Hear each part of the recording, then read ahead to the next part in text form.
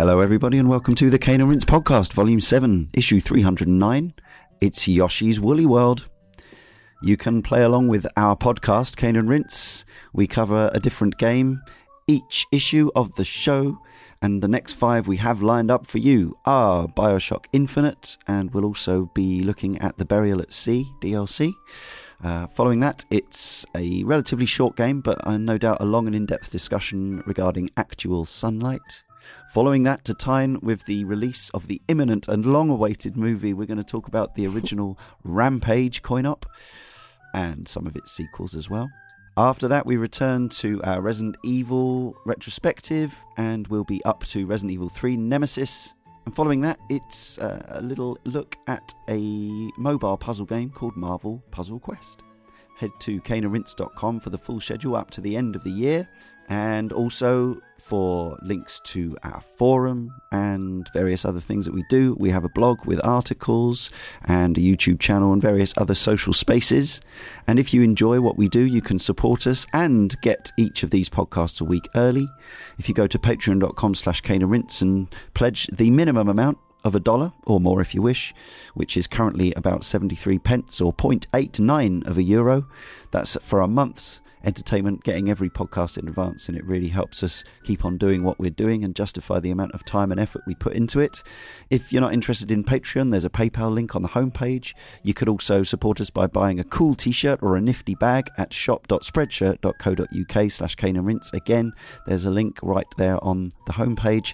And now we also offer an Amazon Associates link, which really doesn't make much difference for you, but if you click through it and then do some shopping on Amazon, I think that's specifically the .co.uk Amazon. Yes, it must be, in fact. US and elsewhere listeners, but it's harder to set up because of where we're based. But yes, amazon.co.uk, click via the link, and we get a little percentage based on what you buy for sending you their way. So that's all good. We also have another podcast, Sound of Play, which comes out every Wednesday and allows us to talk about our love of video games music and the games that the music comes from. And best of all, we'd love you to subscribe and review and rate the shows wherever you can, and follow us on Twitter, Instagram and Facebook, of course. And thank you for listening and supporting us in the ways listed above. Now joining me, Leon Cox, in issue 309 are Darren Gargett. Yoshi says Nintendo, right? Hello.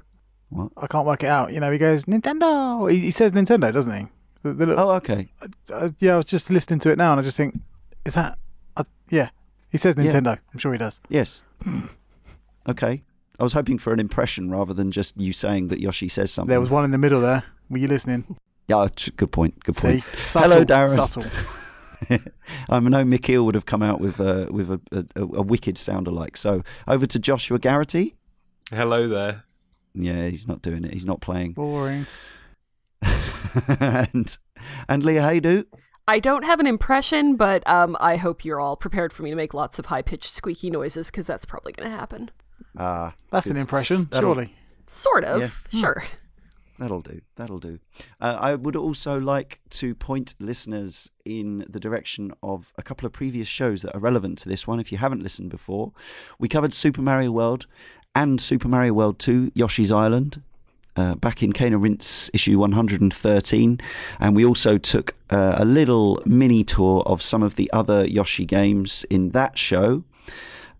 A number of second party developers and in-house teams at Nintendo have had a go at doing Yoshi games to more or less success, and we also covered, even earlier than that, Goodfield's previous game of this sort of series, or at least a previous Goodfield game where they took on an established Nintendo IP and turned it into soft materials. Kirby's Epic Yarn back in Cane and Rinse 43. So do check those out. I'm very disappointed I wasn't around for that Kirby's Epic Yarn show. Well, I'm still hoping. I'm hoping for the HD double pack of that one and this one that would be for the Switch. Day one. But I don't think it's going to happen. Yoshi's Woolly World, known in Japan simply as Yoshi Wool World. That's just a grammatical quirk, I suppose. It was first announced by the late Satoru Iwata, RIP, back in January 2013 under the tentative title of Yarn Yoshi. It was already said to be in development by Goodfeel, with Nintendo's Mario and Zelda stalwart Takashi Tezuka supervising the project. Tezuka of Yoshi says, and this is so endearing, there is a certain key phrase that I have: it's amazing Yoshi. I always want to put in the element of surprise, and I want to make it a game that brings a smile to your face just by owning it. The game did not appear at E3 that year, but was playable the following year, 2014, and given a tentative release timeframe of the first half of 2015. Early Yarn Yoshis more closely resembled the outline design as seen in Kirby's Epic Yarn, and during levels, Yoshi started out being made just of some yarn threads in his shape. Then, using his tongue, the player could swallow Shy Guys to turn Yoshi into a three-dimensional amigurumi crochet form, which are these very sweet traditional Japanese knitted or crocheted little cute figurines, which is basically what all the knitted figures in the game are, amigurumi. And one, I think, sadly abandoned concept involved amigurumi Miis.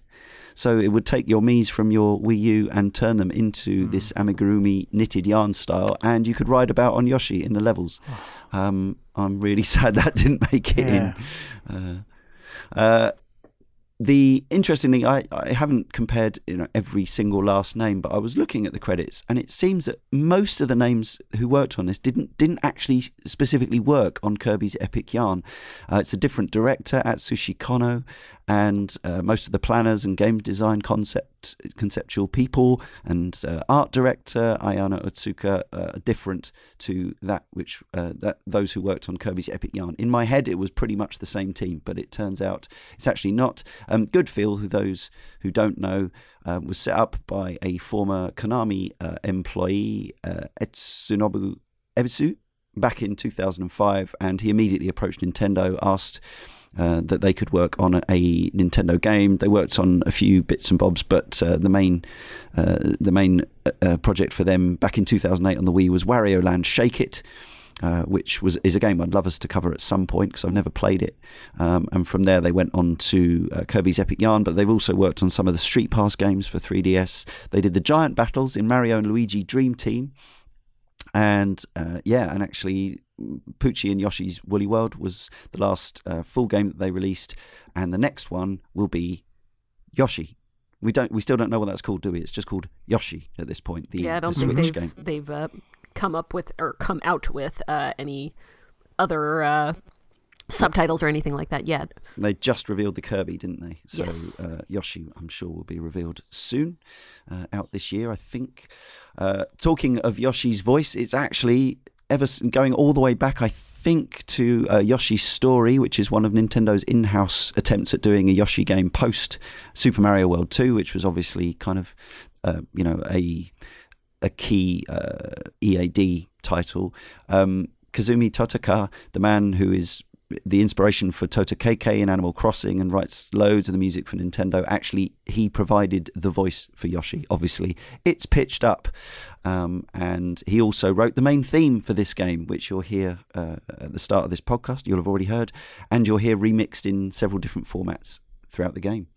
Etsunobu Ebisu, the Goodfeel main guy, used to work at on the Gambare Goemon series for Konami before working on Wario Land, and the game came out in PAL first. It was released in June 2015, the only game in the Yoshi series to be released in PAL regions before anywhere else. Came out in Japan the following month, and then North America was October 2016. You had to wait. How does it feel, Leah? Not good. It didn't feel good. I actually do remember that because it was...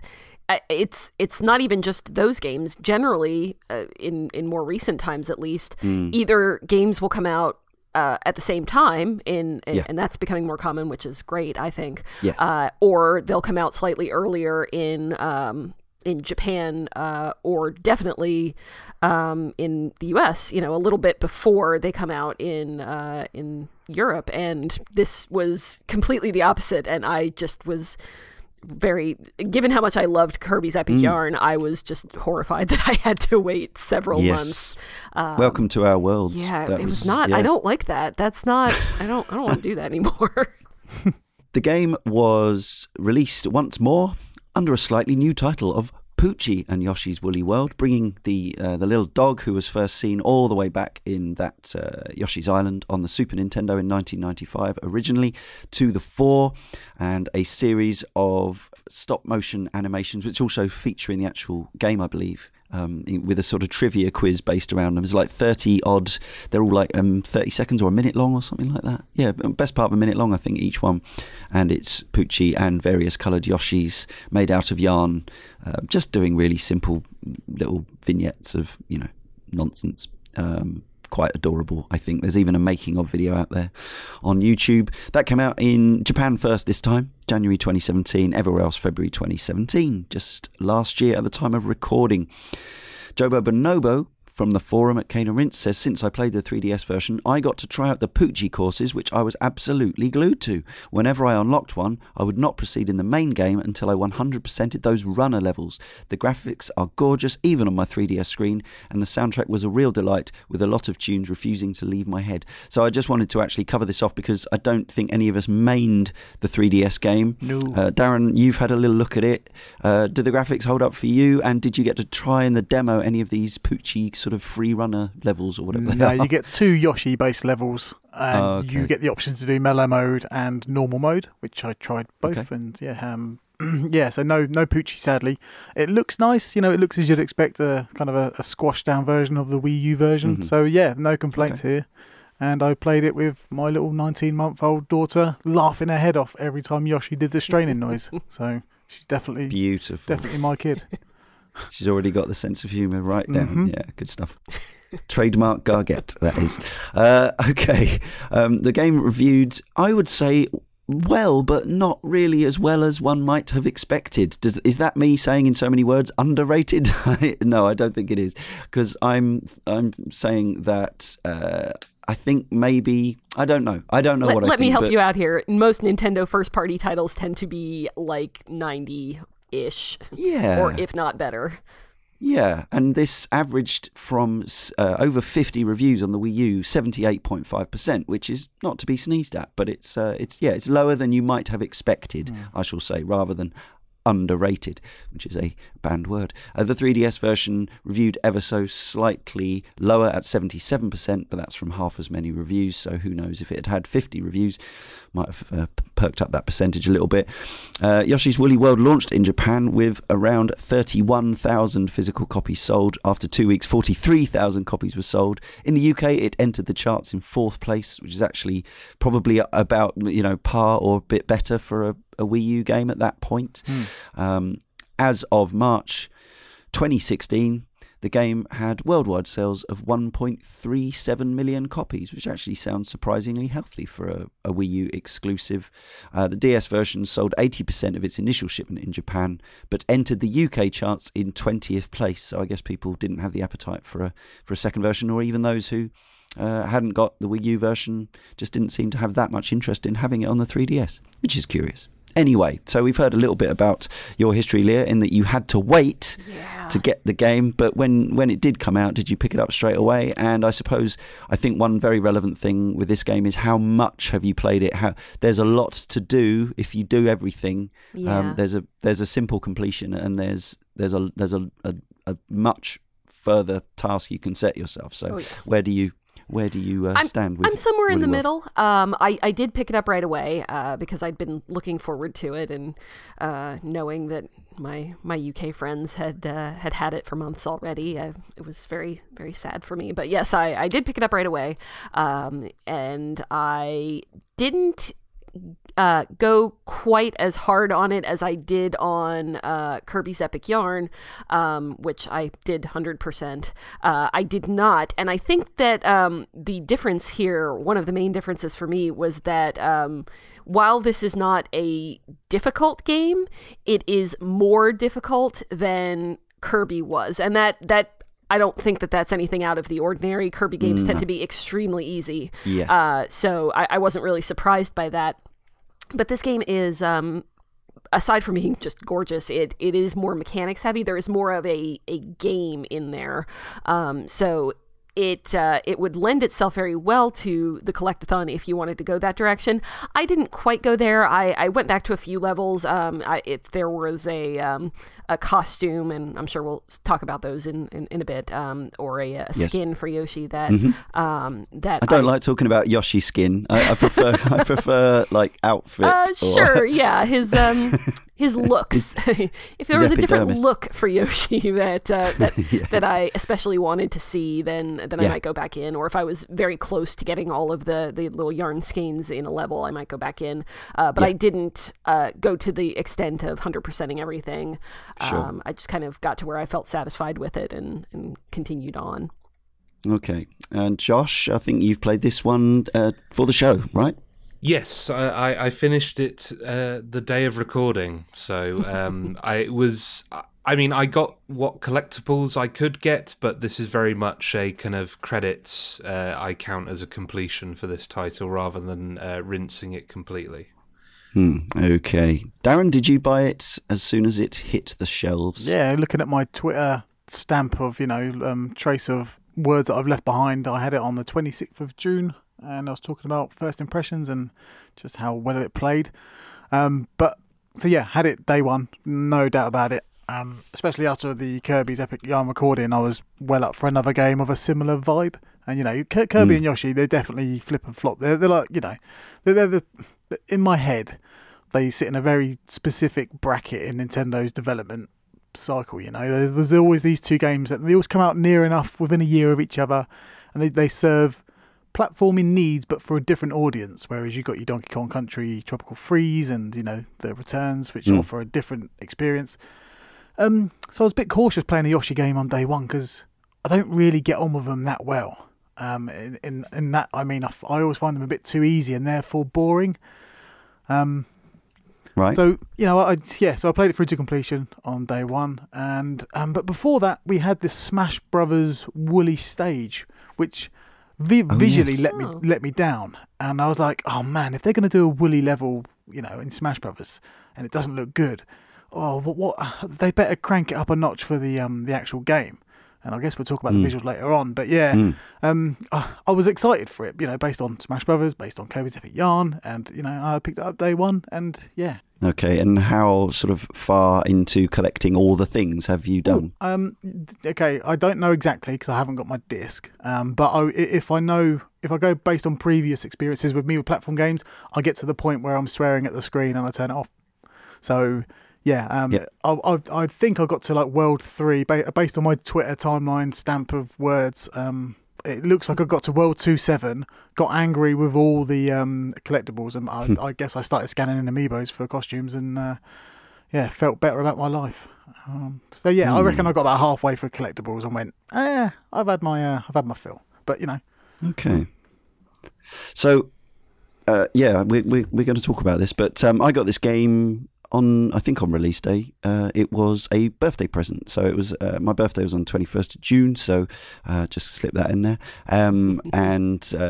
So I think my girlfriend said that I'll get it for you when it comes out. So I got a digital download because they were giving away the virtual console version of Yoshi's Touch and Go, the old DS game, which is there are some issues with DS games on the Wii U, but I didn't have my physical copy anymore, so that was a nice little bonus. And then Amiibo. We can talk Amiibo on this show. We haven't got a chance to do this many times on Cane and Rinse so far, but I think it was for the following Christmas, a few months later, I got my... Or was it for that birthday? I can't quite remember. Anyway, Blue Yarn Yoshi, one of just 4 or 5 Amiibo that I have. And Leah, you've got a pink one? I do, and I'm kind of in the same boat where I do not have very many Amiibo. I just have a couple of Zelda ones and my Yarn Yoshi, and that's kind of it. I think that might have been the first Amiibo that I got, because I wasn't... Mine too, I think. I just didn't really want... And I got extremely unhealthily into Skylanders when that first came out, and I did not want that to happen again. The slippery slope. So I was kind of staying a slight distance away from Amiibo, but that one I did want because he's adorable. Yeah. There is also, and I do not have this, but it's been on my Amazon wishlist for quite some time because I keep tracking the price on it. There is there's a very large yarn Yoshi, just the size of I guess just a regular stuffed animal. Plushy Yoshi. Yeah, and I think that it was Japan only. I know it didn't officially come out in the US. Did it officially come out in Europe? Do you guys know? It did, yeah, definitely. It did? Yeah. I saw one in town yesterday being sold in a second-hand shop for far too much money. Yeah, I'm sure. And it did remind me that I didn't have one, but I do have another plush Yoshi. Yes, I'm a 45-and-a-half-year-old man. What of it? Yeah, exactly. I have several plush Pikachu. It's fine. I love my blue yarn Yoshi, and I was always a bit of a. I got to say, I always thought Poochie was a bit of a Poochie in the Simpsons sense. Back in the day, I thought that Poochie in Yoshi's Island was a bit of a Poochification of Yoshi. But I think it might be those stop frame animations. I've come round to Poochie, and so yeah, I do need a yarn Poochie at some point. I believe they were originally only bundled with the 3DS version. I think that's correct. They did release them because I have one and I never picked up the 3DS version. Right. But I did when they put out the yarn Poochies. I did pick one of those up as well. Anyone else? I've got the regular Yoshi, the plastic one, and I've got the blue woolly one. And I wanted all the other ones, but I thought, oh man, I can't buy 7 different Yoshis when you've got, I don't know, Marth. You know what I mean? But when it comes to things like this, and I get carried away, I have to set some sort of rules, and duplicates don't go on my shelf. So I haven't got any Mario Party series Yoshi and Smash Brothers Yoshi because there's too many to buy, and I refuse to have. Well, having said that, I have got a yarn Yoshi and a plastic Yoshi, so maybe I broke my own rules. But yes, I have a blue yarn Yoshi, and I wanted that giant one for ages. And hearing that it's gone up in prices kind of hurt me a little bit because it was 20 quid in game, and I went, I'm not paying 20 quid for that. I should have done. Yeah, it's more like double that now. Yeah. Yeah, I don't think I've seen one so far that's under about $60. So Yeah, you snooze, you lose. Yeah, apparently. And also scanning other Nintendo Amiibo into the game will get you different outfits, different yarn versions, so you can get a Mario and whatever else, right? Yeah, it's nice. Cool. Okay, let's move on to the actual game, and I think we have to start with the visuals, the art design and the graphics. Thinking about it both aesthetically and we'll talk a little bit technically afterwards as well. Suits from the forum says the game looks beautiful, a real stop you in your tracks game that I think made the Wii U stand next to its more powerful cousins and still put in a good performance. I enjoyed the clever design aspects of it in the material that created the world. The button, pins, creases, felt, wool and clear plastic bits and bobs really all came together and gave the game such a good aesthetic. Quite a few times I'd call my wife in to look at the imagination used to create the levels. They didn't look close to what they were supposed to be. They nailed it. It's not a realistic look, although it is in a way, but it's a fun toy box sort of look that just fits so well into the Nintendo mold and something that they pull off very well, I think. Darren, visuals, graphics, art. Mm-hmm. What's your opinion on Yoshi's Woolly World? After playing the Smash Brothers level based on the same game in which you're in a traditional Smash Brothers style, the level transforms, so you're up in the sky and you see little stitched bits of wall and all this and that. And I just thought to myself, you know what? The visuals aren't as good as I'd like them to be. But, it's part of a set of levels. I gave it a pass. Then the full game comes out. And it from the off, when I watched the digital event at E3 and all the videos leading up, it looked incredible. Like, honestly, like the way it's all drawn and, laid out in front of you, looks incredible. But I don't know if we want to jump straight to this now, but I have some quite niggling issues about the consistency of the graphics. And that's good. That's what we do here. So I thought it was just me, and it seems like maybe someone else on this panel has similar feelings. But there is clear quality difference between certain textures on the walls versus the moving creatures and animals and enemies around you, and it really jarred in my brain ever since I played it. I was like, I really liked Yoshi's Woolly World, spoiler for the podcast, but the visuals weren't as good as I was expecting. And when you say it's a Kirby's Epic Yarn but in HD, I wanted every single thread to like poke me in the face and tickle my chin and stuff, but it really didn't. And it kind of soured quite a sweet tasting pudding, so to speak. It is. I feel like I want to jump in here, Darren, because I think we feel quite similarly on this front. For me, like that lack of consistency is the issue. So there are moments when the game looks astounding, like. There are certain, like I'm thinking of like the necktie level where you're just like jumping between neckties that are flying through the air. There's the Velcro level, which is visual. I just love the visuals in that.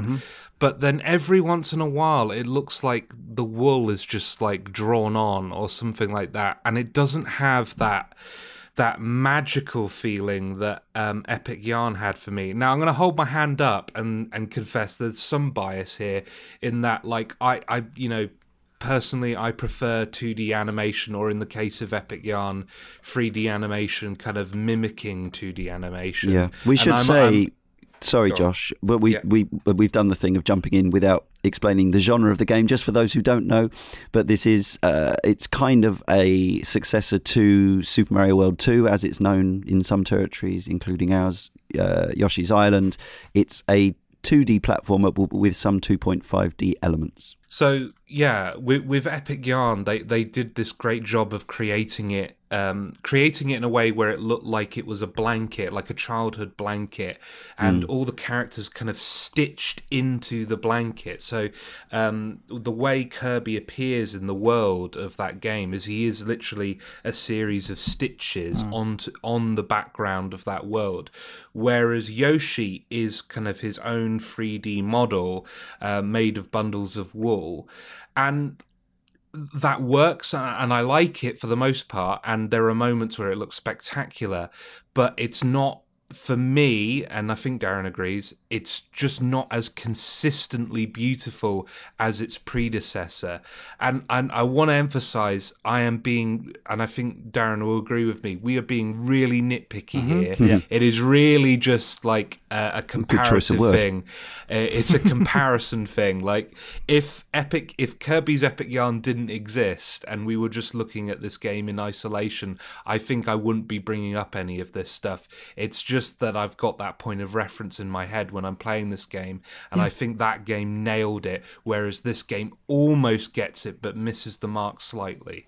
Okay. Leah, where do you sit on the Yoshi's Woolly World fence? So I have an overall more positive opinion, I think, than we've heard so far. I can see the point that, yeah, there are some aspects of the game that might look a little bit better than others, but I think that to completely compare it to Kirby's Epic Yarn might be a bit of a mistake. There are two kind of distinct features, I guess, that I would draw a line between, and it would be that Kirby's Epic Yarn, as Josh said, and I think this is a really good explanation for it. It does look more like a blanket or a stitched, almost a tapestry kind of, whereas Yoshi's Woolly World has kind of I want to say it's a little bit more haphazard, and I think that part of that is intentional because it's not all one coherent style. It's kind of like what you would get if you went into my mother's craft room, went into a basket of, various stuff that she was using to make whatever it is that she does. She does a lot of craft things, and just kind of shook it out, because there's sequins, there's beads, there's yarn, there's different kinds of fabric. It does switch up, and I don't know whether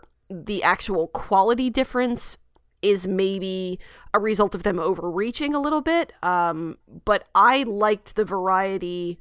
Now I will agree that I do still think that Kirby's Epic Yarn looks better, but I like that there is more variety in this, and that it is just kind of a little bit more of a collection of different craft type things that they're using as visuals rather than just kind of one thing. I like that opinion, and it kind of sways me a little bit in the fact that it looks more handmade, more bespoke, more of a a crafted level rather than what I wanted was pure stitch perfection. Sure. Yeah, I appreciate. I'm an elitist prick, so I want my perfect tapestry and not this handmade garb. No, I'm joking, but yeah, it is very much a technical artistry versus just artistry, I guess. I'm sure there's a better way to put it than that, but I think the comment made by Suits earlier, I think, is very apt. It just feels like a bit like a toy box, whereas like Epic, and aesthetically that's more appealing to me, feels more like a carefully considered tapestry. This does feel more like a Toy Story type thing, where you've got bundles of wool, you've got string, you've got neckties, you've got all sorts of different things coming together, and there is an appeal to that. And I want to be clear that I absolutely understand the aesthetic appeal here. It really, we use this word a lot, but this really is a case of subjectivity more than anything. And I have a bias towards 2D animation. I always will do. And just the way the kind of stitches kind of, melded with the background in Epic Yarn was just kind of that's what I'm after aesthetically. Exactly. This is definitely really appealing. It's not making the back of my neck tingle the way Epic Yarn did. Yeah, I for me, it absolutely does do that. I love Epic Yarn very much. It's still a wonderful thing, and I don't think the existence of Yoshi's Woolly World diminishes it in any way, actually. And I even went back to it after playing a lot of Yoshi's Woolly World, because obviously there are a lot more pixels involved. If you're playing it on a 1080p screen, you're seeing a much higher resolution assets. If you play it on the gamepad, you're getting a diminished version, I suppose. But Nintendo have a way of, even if that screen isn't technically the best around, I still think most games look fine on it. But I played 99% of this game on a decent sized 1080p screen, and I just think it's one of the most joyous, beautiful looking games I've ever played. I absolutely love it. I can completely acknowledge the slight disparity in texture quality from some elements to others, but overall this game looked exactly like I wanted it to when I saw that it was coming from the developers of Kirby's Epic Yarn. I knew that it wouldn't look quite the same, because the sort of the nature of Kirby games sort of lent themselves to a certain style, and this Yoshi game had to kind of hark back to a lot of different kind of Yoshi games that there have been over the years. I mean, it mainly does speak to Yoshi's Island, but there are elements of the new Yoshi's Island games and Yoshi's Story, and just even the slightly lesser textures still look absolutely sublime to me. But some of the work done with cotton wool snow and ice and curtain fabric and felt, and some of it just looks absolutely good enough to touch. And when the start of the level, you've got zoomed in on your actual Yarn Yoshi, you can just like feel the prickly bristles of his little yarny nose coming out the screen at you.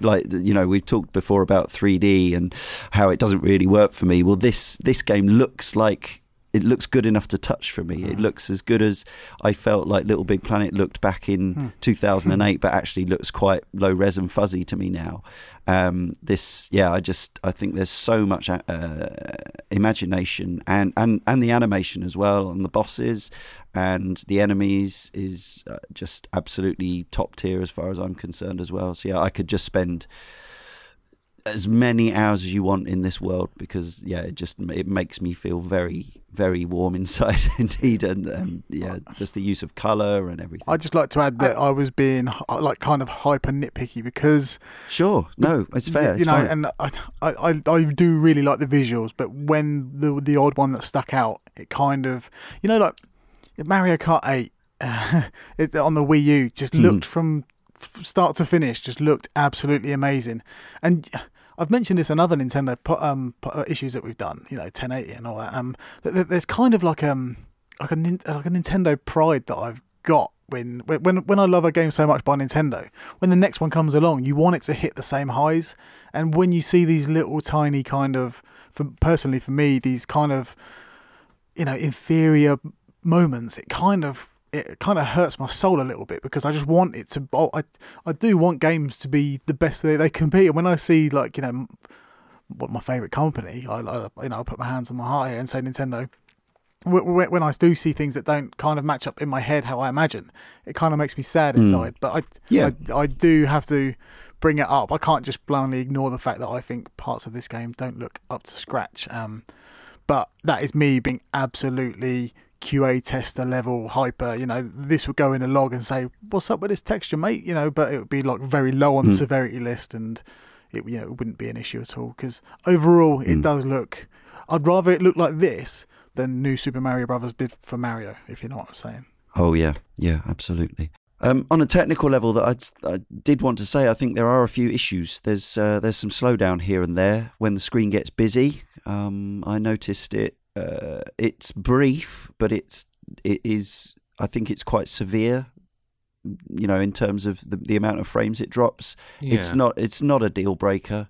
There were very few points where it was actually detrimental to the gameplay. Normally it would happen when you're on, say, a fast running section. There's these transformation sections where you zoom about, and there's a heck of a lot of stuff being thrown around the screen on this, quotes, underpowered console. But it would be just that little bit teensy more polished if it wasn't there. But I guess they're just, it's a good illustration that even with some of those lower rent textures that they did use, they were still pushing the machine to a fair degree. Did anyone else have any technical issues other than those? I noticed a slowdown, in particularly the umbrella. There was one umbrella level where you're kind of speeding across it, and there's just a load of enemies on screen, and it seemed like the game was struggling a little bit. But apart from that, it was pretty okay. Yeah. Well, let's move on to sound then. We've already talked about Yoshi's voice, which is a key part of the experience. We'll talk about the music separately. I just want to talk about the actual audio so far. I'd say the overall soundscape shares a lot in common with the Kirby's Epic Yarn game. Those involved are much the same, as I say, apart from that main theme. But thinking about the sound, it's stuff for me like the actual sound of collecting items is deliciously Moorish. The connection with the textures. So he might be walking on cotton wool snow, but the noise you'll get is snow, not cotton wool. If you see what I mean, which works for me. And then, of course, yes, there's Yoshi's signature sound palette. Now, I think I said on our Super Mario World show, I was always a bit sad that after that game they moved on to these high-pitched, squeaky, kind of slightly more generic, cutesy character noises from Yoshi's original and, to me, iconic 16-bit noise, the one noise that he made in Super Mario Kart and Super Mario World. I don't understand why that was removed from his lexicon. I still think he can make that noise, but I guess it's sort of been replaced. And over the years, I have softened to Yoshi's squeaky squeals of delight and his little grunts and his straining noise and all that. And it's another element for me that's a fairly sort of joyous part of the experience. Yeah, I mean, overall the audio is kind of I don't want to use the word perfect, but it kind of is. Like, whenever you do something in this game, there's always a bit of audio feedback to let you know what you're doing. You're doing it right. So when you jump on an enemy, like a cymbal crashes, and when you pick up a thing, or when you pull the wall with your tongue, it makes like kind of like a whistling kind of, like a whoosh noise. And there's all these audio feedback loops for the player to let them know that they're constantly on the right track. And it's all very subliminal. You're not really going to notice it when you're playing, but when you kind of personally for me, when I started watching YouTube videos of this game to get a refresher on the game, I was kind of like, I noticed that all these kind of bells and whistles going on around you, quite literally in some cases, were aiding me in my cause. And that's kind of when I feel audio design is at its best for platform games is when it's giving you these clues without really shoving it in your face. And I think Yoshi's Woolly World does it really well. It obviously sounds like a Yoshi game, and part of me has some sort of resentment towards that because I don't love all the Yoshi games, and when it starts to sound too similar to like Yoshi's Story, for example, in some cases I kind of think, oh man, like don't remind me of that. I'm not too keen on that. But overall, I just think it's it's an absolute cracking piece of audio work. One of my favourite sound effects is when you throw a woolly ball at one of the Shy Guy spearmen and it lands on his spear, and there's like a satisfying on the ball as it hits the spear. Just stuff like that where everything has like a cushiony feel to it, and when like spiked objects hit something softer, there's like that you get that feeling of it hitting wool or hitting yarn or hitting just like and kind of mixing that up with the you mentioned the snow already, but kind of mixing the two kind of sound design directions together, kind of both replicating what this actual object is, like wool or yarn, but at the same time kind of buying into the illusion and buying into the kind of what it's meant to represent. And like I never felt like those kind of two directions were in conflict with each other. It felt like they had a right mix of like, okay, for this it makes more sense for it to be woolen and yarny, and for this it makes more sense for it to be more representative of what it is intended to be. I think they found a really good balance there. Leah, anything on sound from you? I think that the feedback, I pretty much just agree with what has already been said. I think that the feedback is pretty key here, and especially since there is more game here than there was, as I kind of mentioned earlier, with Kirby.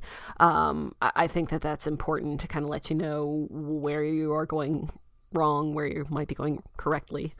Yeah, I do particularly like the it's a cymbal, or I think it's a hi-hat hit or and a little drum at the same time when you pop enemies, and there's a little vibration as well, depending on what controller you're using, and that I find that really satisfying, especially when you're chaining a few together, which you will be quite a lot during the game.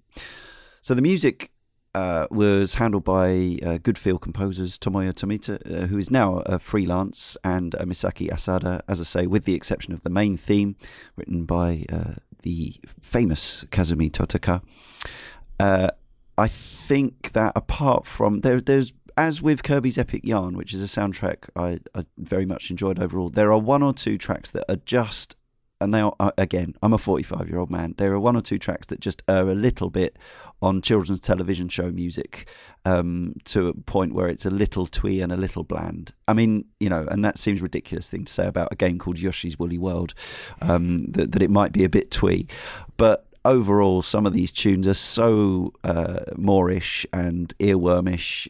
There's a lot of them that I really like. The main theme and the reworked versions of it in particular. There's a sort of Arabian Nights theme, magic carpet retelling of the main theme, which I think is absolutely wonderful.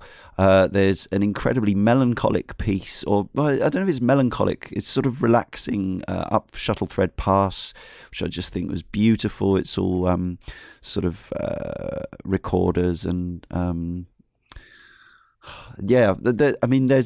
it feels like the sound palette for the music is similarly kind of homespun to the visual aesthetic, which works for me. And there's a lot of tunes in here that I really enjoy. There's a lot of music as well, and there's a place in the hub that you can go and listen to all the tunes that you've heard in the game, which I always appreciate. I'm glad that you said, Leon, that some of the music sounds like CBBS kind of style music, because I was going to bring that up and I was afraid that I was going to be the only one. I mean, I generally agree with what you've said. Like, I think for the most part the music's quite good, but that I really don't like some of the twee music in this game. Right. And whenever a level kind of featured one of the tracks that really put me off, I would put the game on mute and put a podcast on, because it was just a bit irritating hearing that kind of twee music on repeat. But generally, the music's really good, apart from those few tracks. Some amazing funky slap bass as well. Oh, and, yeah. I love clavinet. that, yeah. Oh, I had Toe Jam and Earl flashbacks on, Planet on Funkatron, because it's 2D, but like when I heard that, I can't remember what the track's called now. I was listening to it earlier in my kitchen when I was doing the chores, and again, my little baby girl come running in, like just started spinning around in the kitchen to all the Yoshi music, and it was just like the soundtrack for me is largely earwormish. It's largely forgettable. But I had a newfound appreciation when we all just started boogieing in the kitchen to the slap bassy kind of music, and then all the it is very childish music, and seeing a 1.5-year-old dancing to it just said it all. But yeah, suddenly all of a sudden this soundtrack just rocketed up in my estimations, because stuff like that happens, and it's just like, yep, this soundtrack's doing exactly what it needed to do, and it made my Sunday absolutely joyous. Oh, beautiful. Leah, how about you? Too twee or just the right level of twee? See, I think that it fits. It isn't really something that I think that I would necessarily listen to without the game. But I thought that it provided kind of a nice little, just bouncy, not too serious backdrop for what was going on. And yeah, I don't recall having any specific issues with the music. It is kiddish, sort of, but that is sort of the aesthetic to a point. That is sort of the aesthetic, at least on the surface, that they kind of have going on here. So I didn't think that it was particularly out of place, and it was kind of nice and bouncy just to be running around with Yoshi and in this kind of lovely world with all of the. And something that I thought about when we were talking specifically about the art actually makes a lot more sense to me now, because what I was thinking is that this is, I said something about a craft store or like a craft room, but what it really is this is kind of what you would find in like a kid's, like a kindergarten art class, or a Sunday school art class, or something like that, with a bunch of little kids just gluing handfuls of cotton balls and sequins to a piece of paper, and if you think about it that way, then the fact that the music is a little bit young actually makes a lot of sense. Yeah, it's a game with a 3+ certificate. It's definitely child friendly, and certainly there are ways that the game will help a less able player through the game. Not that always tallies with younger players, but it can do, especially when they're very, very young. The whole visual and audio aesthetic appeals to my inner 1.5-year-old, which is still quite prevalent even at this advanced age. I'm looking forward to actually going back in and listening to the music some more. And so in terms of playing the game offers quite a few options. You can play it on the Wii U gamepad, of course. You can play it as per Kirby's Epic Yarn, with the Wii remote on its side, which obviously stops you having analog control, but actually I played it mainly with the D-pad anyway. You can use a Wii Classic controller, or what I used mainly, which was the Classic Controller Plus or something it was called, which is the black version of the little... Yeah, so you've got the Classic Controller, which is like a bar of soap with analog buttons, and then you've got the Pro version of that, which is the black one with handles down the side. Yeah. Yes. And then there's the Wii U Pro controller, which is the equivalent of the swanky new Switch Pro controller. Which it was a dedicated higher end, more standard game controller. So the point being, you can use a number of options with this, which obviously with the initial idea that the Wii U would be a natural successor to the Wii, and everyone would already have all their peripherals because everyone had a Wii, right? And then everyone was going to buy a Wii U. Well, Didn't they're really half happen. right. Yeah. Yeah, exactly. So, yeah, as I say, that was my preferred method. I played quite a bit of it with just the gamepad because it's what's attached when you turn the console on, and it's normally what you're holding. But then as I played more, I did use the classic controller. You can use hasty or patient egg throwing, which is something that goes all the way back to the original Yoshi's Island, which is where either it's the egg aiming, or in this case it's wool aiming mostly, where the arrow kind of flicks backwards and forwards, but you can stop it early. You can aim it with I think on the control set I was using, it's by tapping the left shoulder rather than the right to throw. And there's also a mellow mode, which sort of carries on from the previous, I guess, decade now of Nintendo sort of mucking around with ways of making their games slightly more accessible, where the classic Mario games, of which this kind of goes back to those in many ways, could be incredibly challenging. This adds this mellow mode, which is basically where Yoshi has wings. And I got to admit, I tried using this briefly just to see. I didn't feel like I needed to use it. And I found it incredibly unhelpful because I was so used to Yoshi's flutter jumps and multiple chaining flutter jumps by now that mellow mode just confused my brain. Maybe if I'd used it from the start, I'd have felt differently. But so I think Yoshi's Woolly World gets points for accessibility, is what I'm saying. But also the fundamental controls felt to me quite similar to Yoshi's Island, the 1995 Super Nintendo game, but it is also the kind of the overall difficulty has been turned down in the sense that gravity isn't quite as fierce, and you can sort of chain flutter jumps together to an extent, and all this kind of thing. But for me, it worked for the game that it is. Yeah, I tried the mellow mode out in the 3DS demo, and I realised I forgot I pressed it, and I was jumping through one of the two levels, and Yoshi was doing these magical rainbow art kind of like super jumps, and I was like, what's going on? And then I realised he's got some knitted wings, kind of, like he does in Super Mario World when you find those wings in the in some of the levels. So that it looks similar to that, and I thought, I love it when Nintendo do these things. Maybe they're experiments, maybe they're not, but they kind of changed what they're doing with accessibility in terms of if you're struggling with this game, which you may, you can have these wings if you want, or in other games you can do different types of things. I think it's brilliant, and I think more games need to do it that aren't Nintendo based, and hopefully I can't really think of any examples outside of Nintendo at the moment, but hopefully over the course of them doing it, they have influence on other games to offer accessibility for players who are younger or disabled even.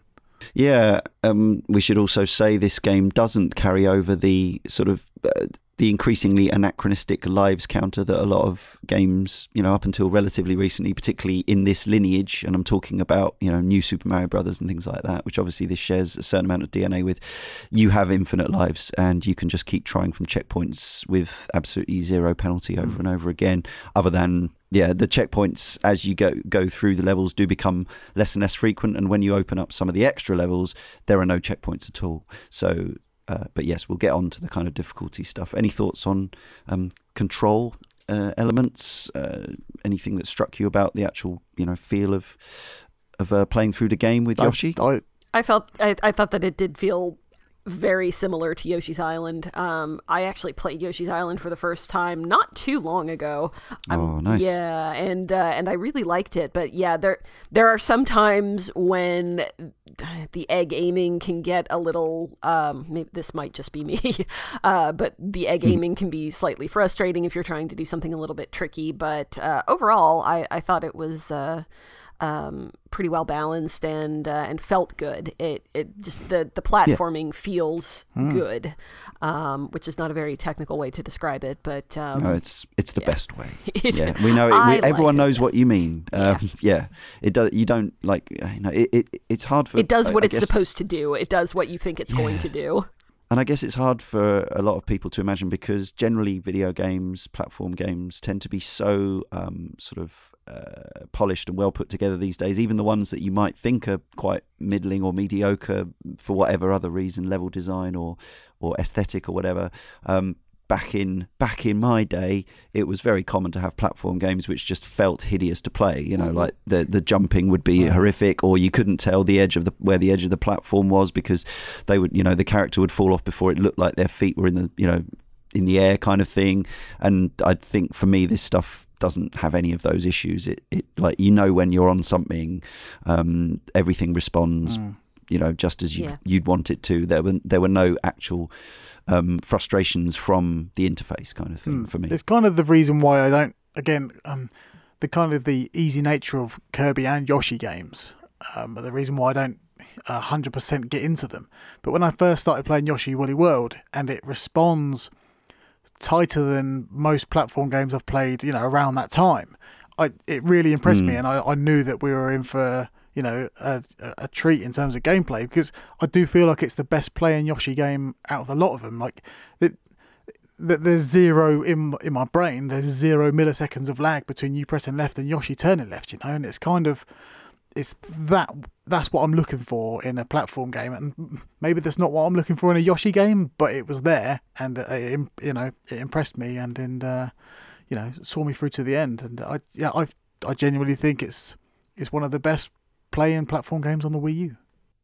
The acceleration, the sort of inertia element is much less than it was in Yoshi's Island on the Super Nintendo, which I guess a lot of people will be experiencing again or for the first time via their SNES Classics and whatever. So it does feel a bit more, I guess, a bit less sophisticated in some ways, but by the same token, more accessible for that. For me, like I still personally prefer how Yoshi's Island on the SNES controls, just because of that, momentum and stuff like that. It's slightly more appealing to me. But the thing is, while playing this game, the game that I kept thinking of was not Yoshi's Island, but Little Big Planet, and I couldn't help but think all the way through this game, God, can you imagine if Little Big Planet controlled like this? Like there's just a level of precision and just, trust. Like when you press a button, you trust that Yoshi is going to perform exactly the action that you want him to perform. And all the way through Little Big Planet, it is like a war with the control of the controls of that game.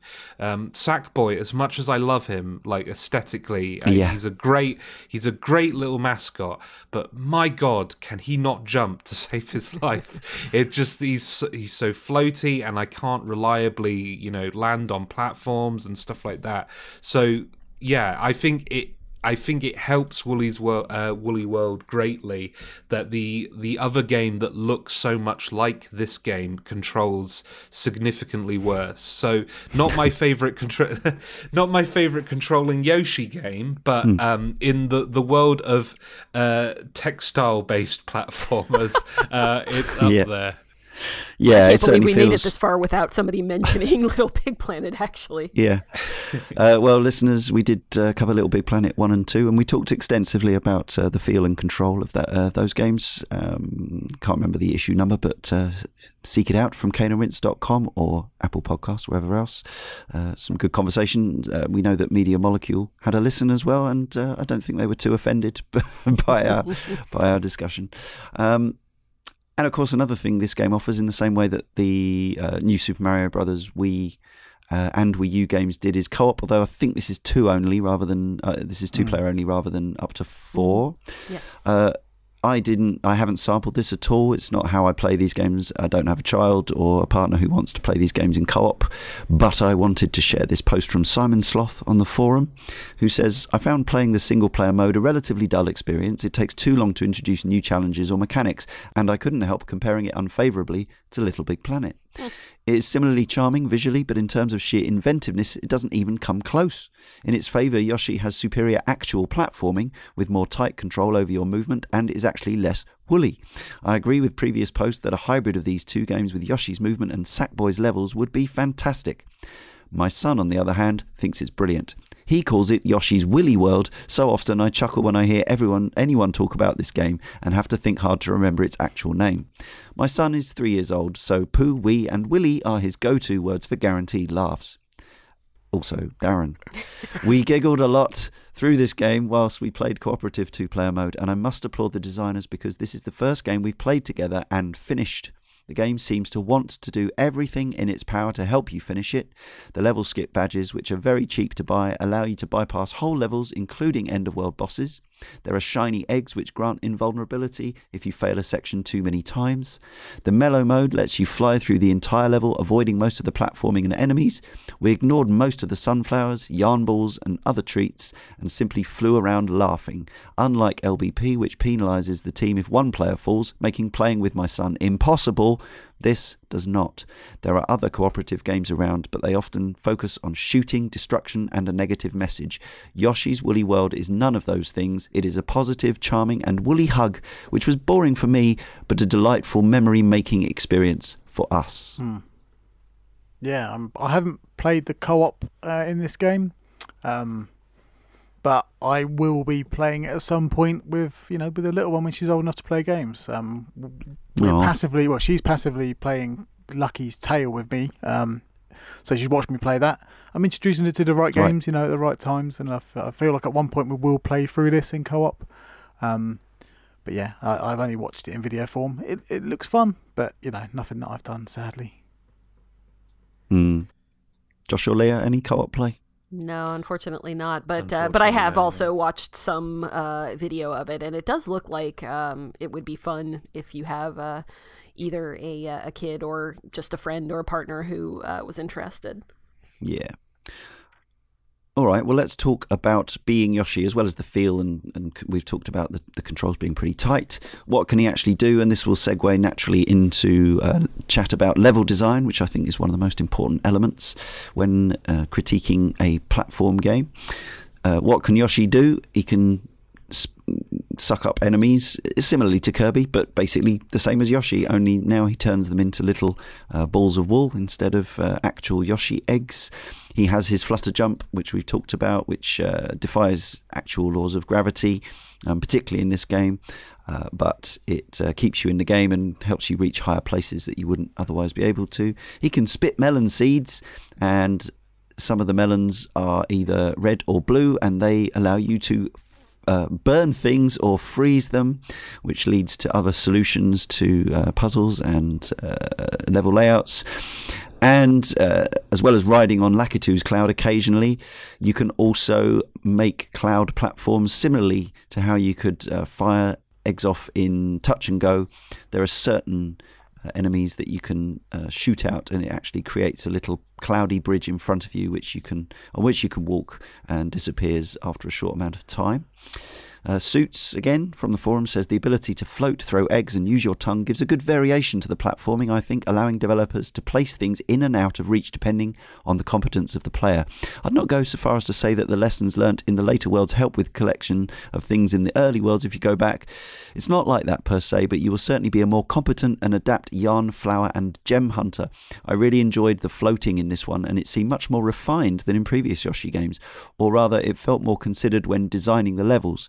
Some of the bonus stages are built around this mechanic completely, so if you're not a fan or not confident with it, you will struggle. It felt challenging but fair in these instances, and what started out as an impossible level I soon had 100%ed. Proper video game satisfaction for me. Excellent stuff. I agree with Suits, and I guess this is already kind of coming, so I think it's important to say, I think just to play through these levels I had a good time with it. I actually played this game. This is what I didn't cover in my history with the game.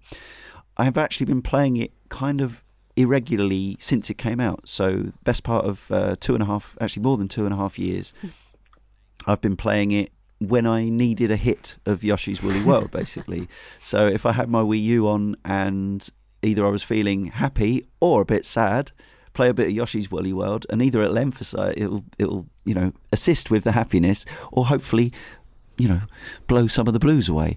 It's really good for that, personally speaking.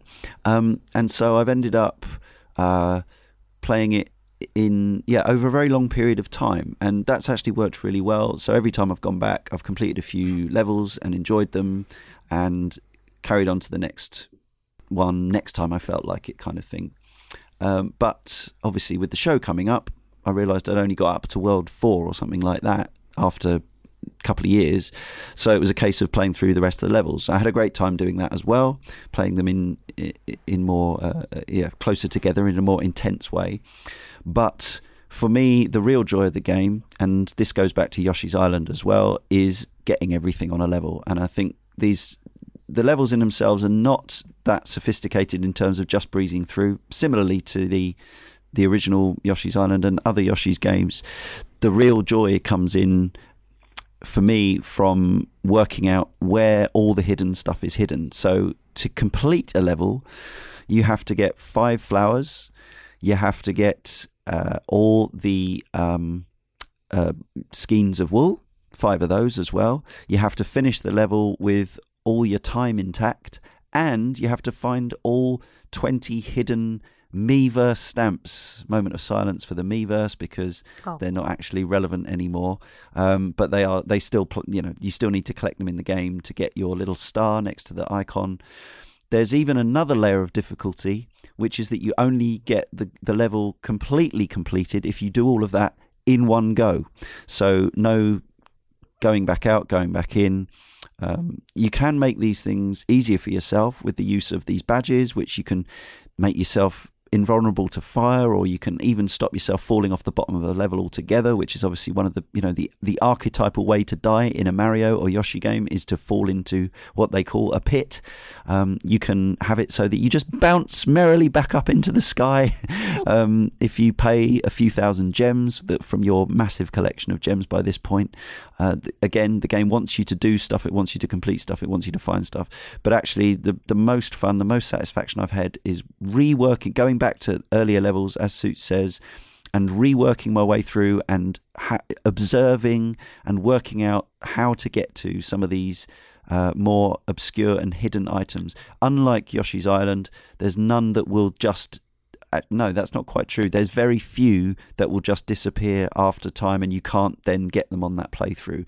The original Yoshi's Island had a lot of that, like red coins that would appear for a second under a Shy Guy, and if you didn't get them, you weren't going to get the 100%. In this game, there's much less of that. You can spend as much time as you want. There's no timer. And yeah, for me, that's where the real joy is, and where the real art of these, I think, stunningly designed levels comes to the fore. I remember using the power badge, now that you mention it, for see hidden items, which thinking about it, probably means that I played more than I remember of collecting these things, because if I'm given a thing to allow me to see more things, then I'm going to press ahead and find more things, basically. But yeah, these games, like I said earlier, I always get to a certain tipping point with the intention of coming back, and then I kind of never do. Like with Donkey Kong Country Returns and Tropical Freeze, I make it to the secret world, and it's just ridiculously hard. And I think I'll come back. Yeah. And I remember this game as well having a quite devious kind of... It reminded me of Star Road in some places. Yeah, there were some really tricky levels based on secrets and stuff. And yeah, I'm having a real kind of strange, I would say, flashback from 4 years ago, because I remember using the find hidden items power badge, because I genuinely found most of these, they're very typically Nintendo hidden. If you see a platform with a gap in the middle, there's probably something in that little middle gap. There's these patterns to Nintendo's pickups that you can kind of see. There's absolutely, yes, stuff out the roof of the level. There's themes going on there, and when you push a bit of wall to one side and it all crumples up and you see what's behind it, just stuff like that just kind of warms your heart. For me, like my primary joy from platformers, both 3D and 2D, is the obstacle courses rather than collectibles, and I think like this is why talking about other Mario games, this is why I prefer the Galaxy games over the more recent Odyssey, just because the Galaxy games had a really tight focus on these really masterfully designed obstacle courses, whereas Odyssey had more of there are fantastic obstacle courses in Odyssey, please don't get me wrong, but there was more of a focus on kind of open environments where you're trying to find these moons.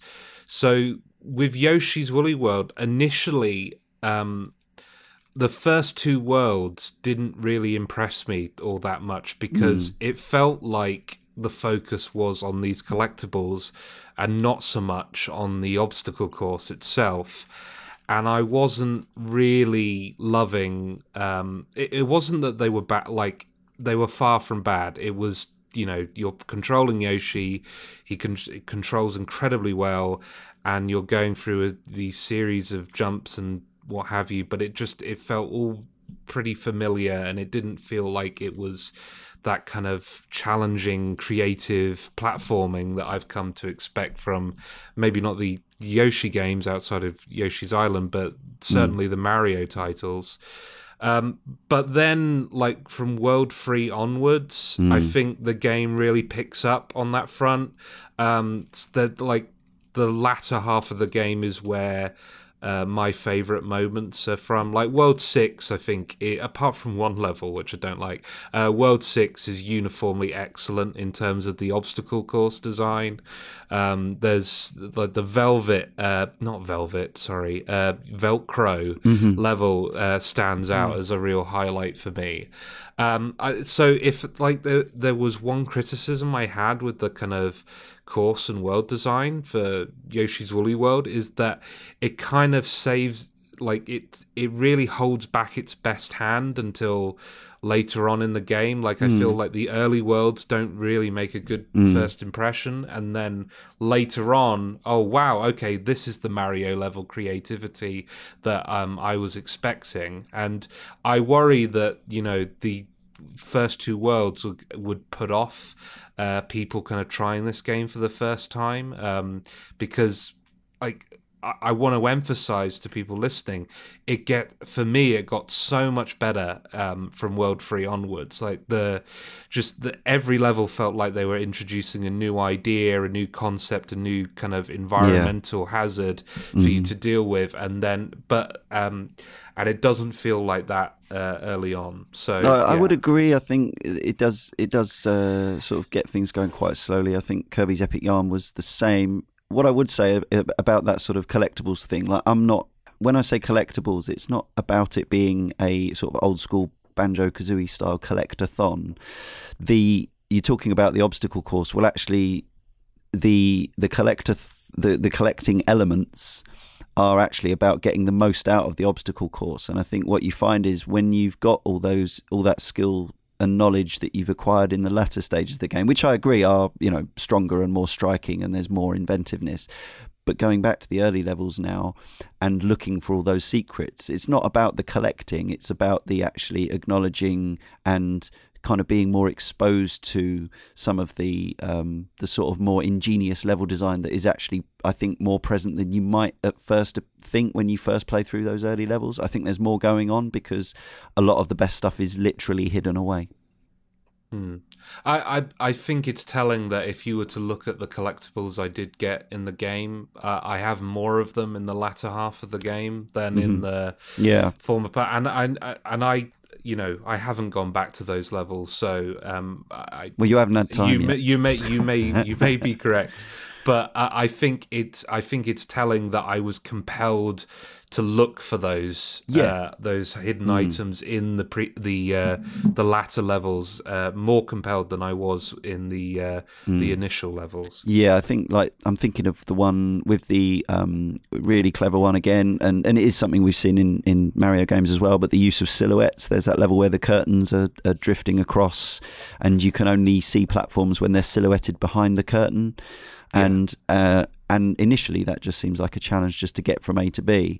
But then going back and finding everything on that level was a real joy. It really, really, I was getting proper flashbacks to my initial play of Super Mario World, pre Yoshi's Island, even just that level of kind of intrigue and fascination and mystery and that feel of getting in the designers' heads that you get from those really, really top tier kind of 2D platform level design. I'm well into it, and what I'm finding now is that I'm going back to each level in sequence. Like I'll boot the game up again, carry on where I left off, get some more skeins of wool, some more flowers, some more seconds, some more badges in one level, then do another one. And even if I don't ace it, I'm just going in loops around the game until I kind of tick everything off. I'm not sure I'll get there because obviously time pressures and whatever else. But it's one of those that the more I'm playing it, the more I'm getting out of it, kind of thing, which is I always think is a good sign. Leah, how about you and level design, and do you take these games more of a right? I'm just going to get through it. Yeah, I think I started to talk about this a little bit previously, but I like the level design in this game, but it didn't stick with me quite as much as Kirby's Epic Yarn did, and I don't know that that's all the level design. I'm sure that it's probably not. But sometimes a game will hook me to the point where I really want to go in and get everything and get all of the collectibles and just spend as much time there as I can. And that's what happened to me with Kirby's Epic Yarn. In Yoshi's Woolly World, I enjoyed going through the stages, and I felt that the platforming was good enough that I got a significant amount of joy out of it, but I didn't for the most part feel too compelled to go back into the levels and to go for 100% completion in most of the levels. I'm not sure whether that was that I just didn't find the collectibles themselves that compelling, which I don't think that that's necessarily it, because I did like the mechanic where you can get different looks for your Yoshi based on whether you have collected all of the skeins of yarn or not. But I just once I had enough of a level, I didn't really want to fight it anymore, and that didn't happen very often. Most of the time it was just, oh good, I'm done now, yay, I've completed this, and I felt that I got enough out of that, and sometimes, especially in the earlier levels, I would kind of accidentally end up with a lot of them. If I saw something on my way through, I wasn't just beelining straight through, but I didn't put as much effort into it as I might have with some other games that I really got hooked into that mechanic for. Well, I think personally for me, the level design, basically the aesthetic of each world sticks with me more than the levels themselves in Yoshi's Woolly World. I can distinctively remember getting to World 3 and thinking, well, they've just made one of the best levels, worlds ever with, cookies and sweets and stuff, because it's it reminds me of Zool, which isn't I don't know how it plays nowadays, but I never really liked it back in the day. But I like the fact there were Chupa Chups and sweets everywhere, but I like the level in Mario Kart 8 where it's all cookie based and sweet based, and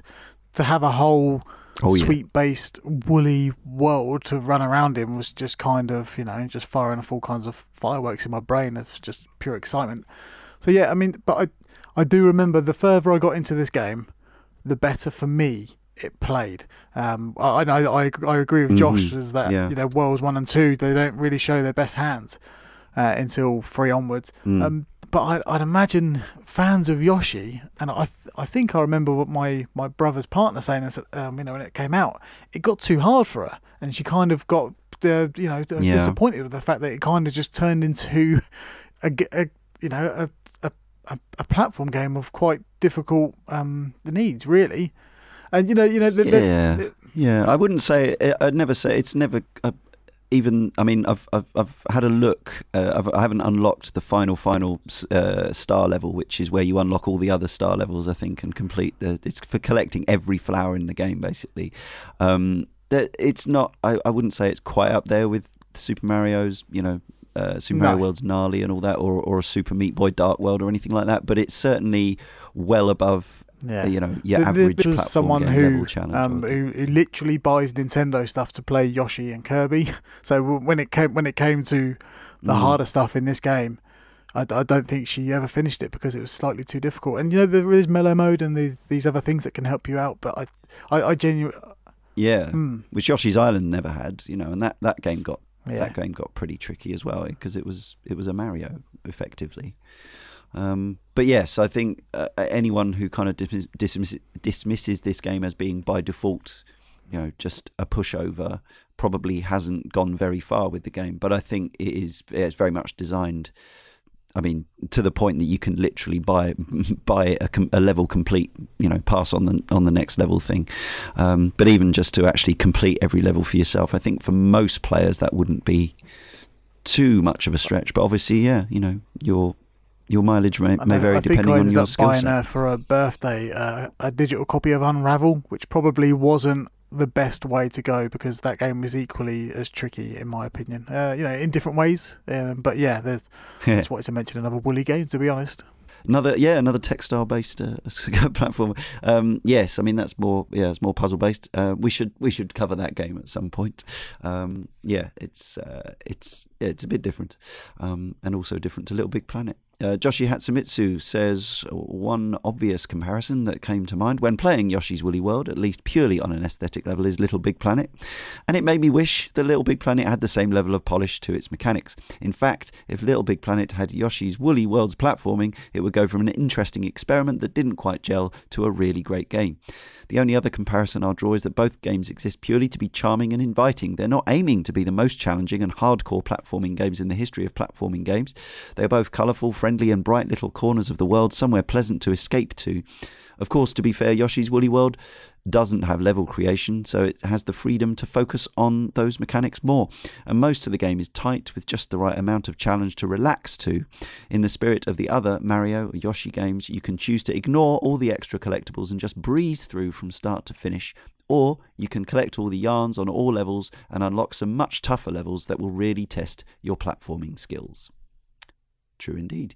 And also, when you do collect all the wool on a level, it says something, I think the message is something along the lines of, you have knitted and then name of Yoshi back together, and it will be like Hot Cocoa Yoshi or Go Faster Yoshi or Wii U Yoshi, and that in itself is completely adorable as far as I'm concerned.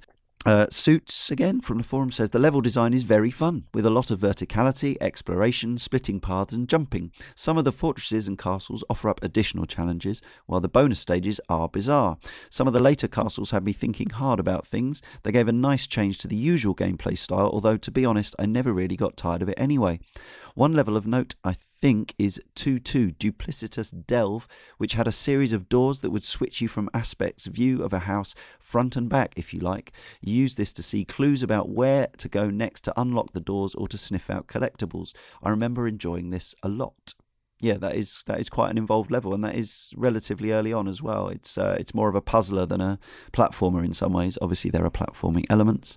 Talking about sniffing things out, Poochie actually will help you grab and is essential in grabbing certain power-ups, which is quite fun. He tends to know what you want him to do, and there's some really quite nifty parts I felt where you would have to destroy just the right section of platforms to get Poochie to let him have a path to go back along the level to grab a piece of wool or a flower and hand it to you, something like that. There's one bit I found, I don't know if this happens ever again in the entire game. There's a little room in one of the down a pipe kind of area on one of the ice levels, always one of my favourites, the slippy, slidey, snowy ice levels, where you actually get one of the enemies to freeze you, and then as Yoshi, so you're frozen, you feel like feels a bit counterintuitive because you feel like it's going to hurt, but actually you need him, you have to squat and then have him freeze you and then kick you along a platform, and that's the only way into this particular secret bit. So there's a lot of these sort of little, in that sort of classic Nintendo style, there's a lot of little one-off ideas, or maybe they'll use it twice, and then you'll never see it again, and stuff that just little clever ideas that have me thinking outside your sort of your palette of skills that you would be using all the rest of the time, kind of thing. And I suppose on a similar tip, for variety's sake, and again, this goes back to Yoshi's Island, the idea that there'll be certain sections of levels where you would transform. In this game, you can transform into 6 different things. There's Umbrella Yoshi, who is affected by the gusts of wind, of course. Mega Yoshi, which is very much a throwback to those the very first New Super Mario Brothers, where you become a giant Mario and just smash through everything. Moto Yoshi, which I think is a joy. He becomes a motorcycle and zooms about the place. Mole Yoshi, which is very similar to a Yoshi's Island one. Sky Pop Yoshi, I can't even. Oh, this is a sort of very, very mini shoot 'em up level, which reminded me of the Rayman. Oranges levels with the mosquito, and there's Mermaid Yoshi as well, which also gave me throwbacks to Echo the Dolphin leaping out of the water and sort of flipping about. The motorbike one reminded me of Alex Kidd. Yeah, because it's a motorbike and it's super fast. Like, there's a good breezy pace to that motorbike, and it did remind me of Alex Kidd. Yeah, and these bonus areas, most of the time they're repeatable, and sometimes they do have some of the stamps or flowers or wool hidden away in. So you need to work your way through them, and if you want to, you can actually sort of score attack this game as well if you want. There is enormous amount of score to be had on each level. If you grab a flower on the way out of the level, you get a bonus game. Another throwback to Yoshi's Island. I think the bonus game is actually pretty lame. You just collect wooden fruit on a variety of layouts, and you can keep adding a few seconds to your time by grabbing them all. It's a trifling distraction. I felt nothing that I was actually desperate to get hold of. But if you were trying to get the highest score possible on every level, you'd need to do it and do well at it. I watched a speed run, or part of a speed run. They got to this particular thing that I'm going to mention, and I stopped because it was really boring. But essentially what they did was got to one of the, it wasn't one of the end of level bonuses. It was like I don't remember if I ever actually got to this or not, but it was like a room that you go into, and I think it was one of the motorcycle ones, so maybe I must have done it, but they essentially went through and did the thing and got a lot of coins, and then let their time run out, so they kept well, I keep calling them coins, the sequins, gems, or the beads, or the gems, or okay. Yes. Yeah. But they kept all of those, but got to go in it and repeat the level. So they just kept doing that over and over and over and over and over again to get that score up, so that they could purchase the level skips, because that ended up being faster than actually playing the game. So that sucks. Yeah. So they beat it in something like 50 minutes. It was. Wow, that's like the lamest speedrun. Yeah, I think they got kind of 2 or 3 runs into that part, and I just went, I don't want to watch the rest of this, and turned it off. Yeah, no, I would be interested in seeing somebody being really good at this game and 100%ing. Well, the first couple of levels were like that, and then they got to this part and went, okay, no.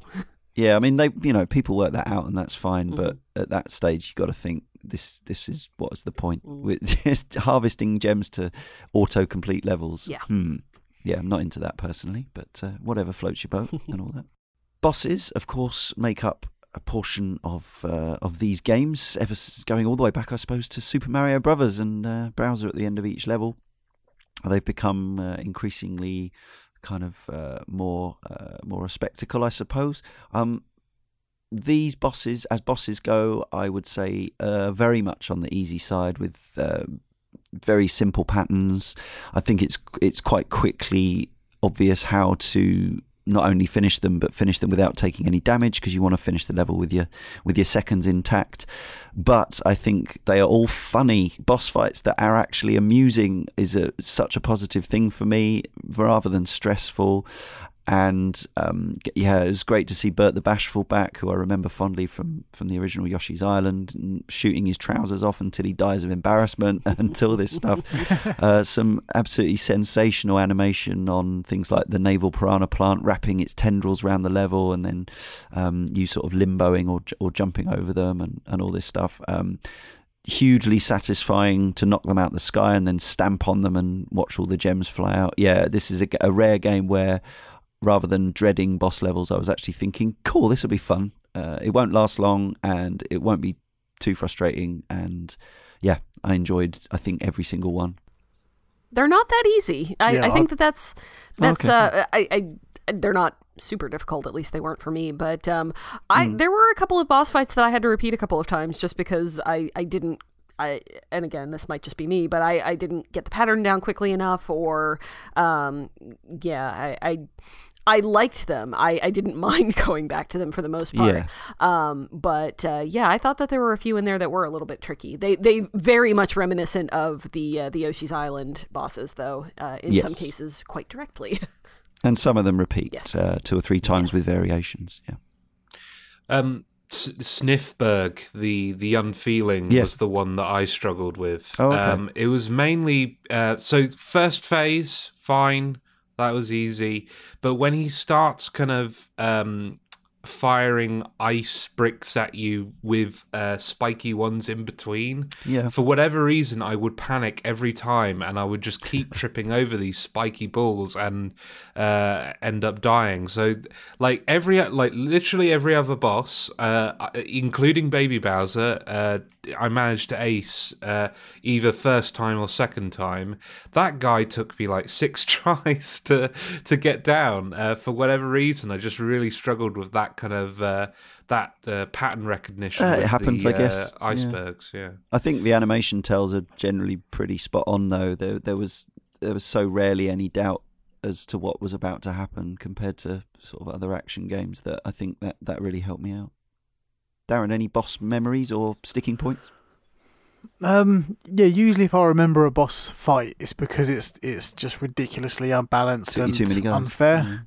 But with Yoshi's Woolly World, I don't recall any of the boss fights, but that's usually a good thing. Like you say, I didn't struggle with any of them, or else I would remember them. And I just found myself just enjoying the moments. And I hate to sound like, oh, I'm better than you, Josh, but I literally had no problems with any of the boss fights. But that's a good thing in my opinion.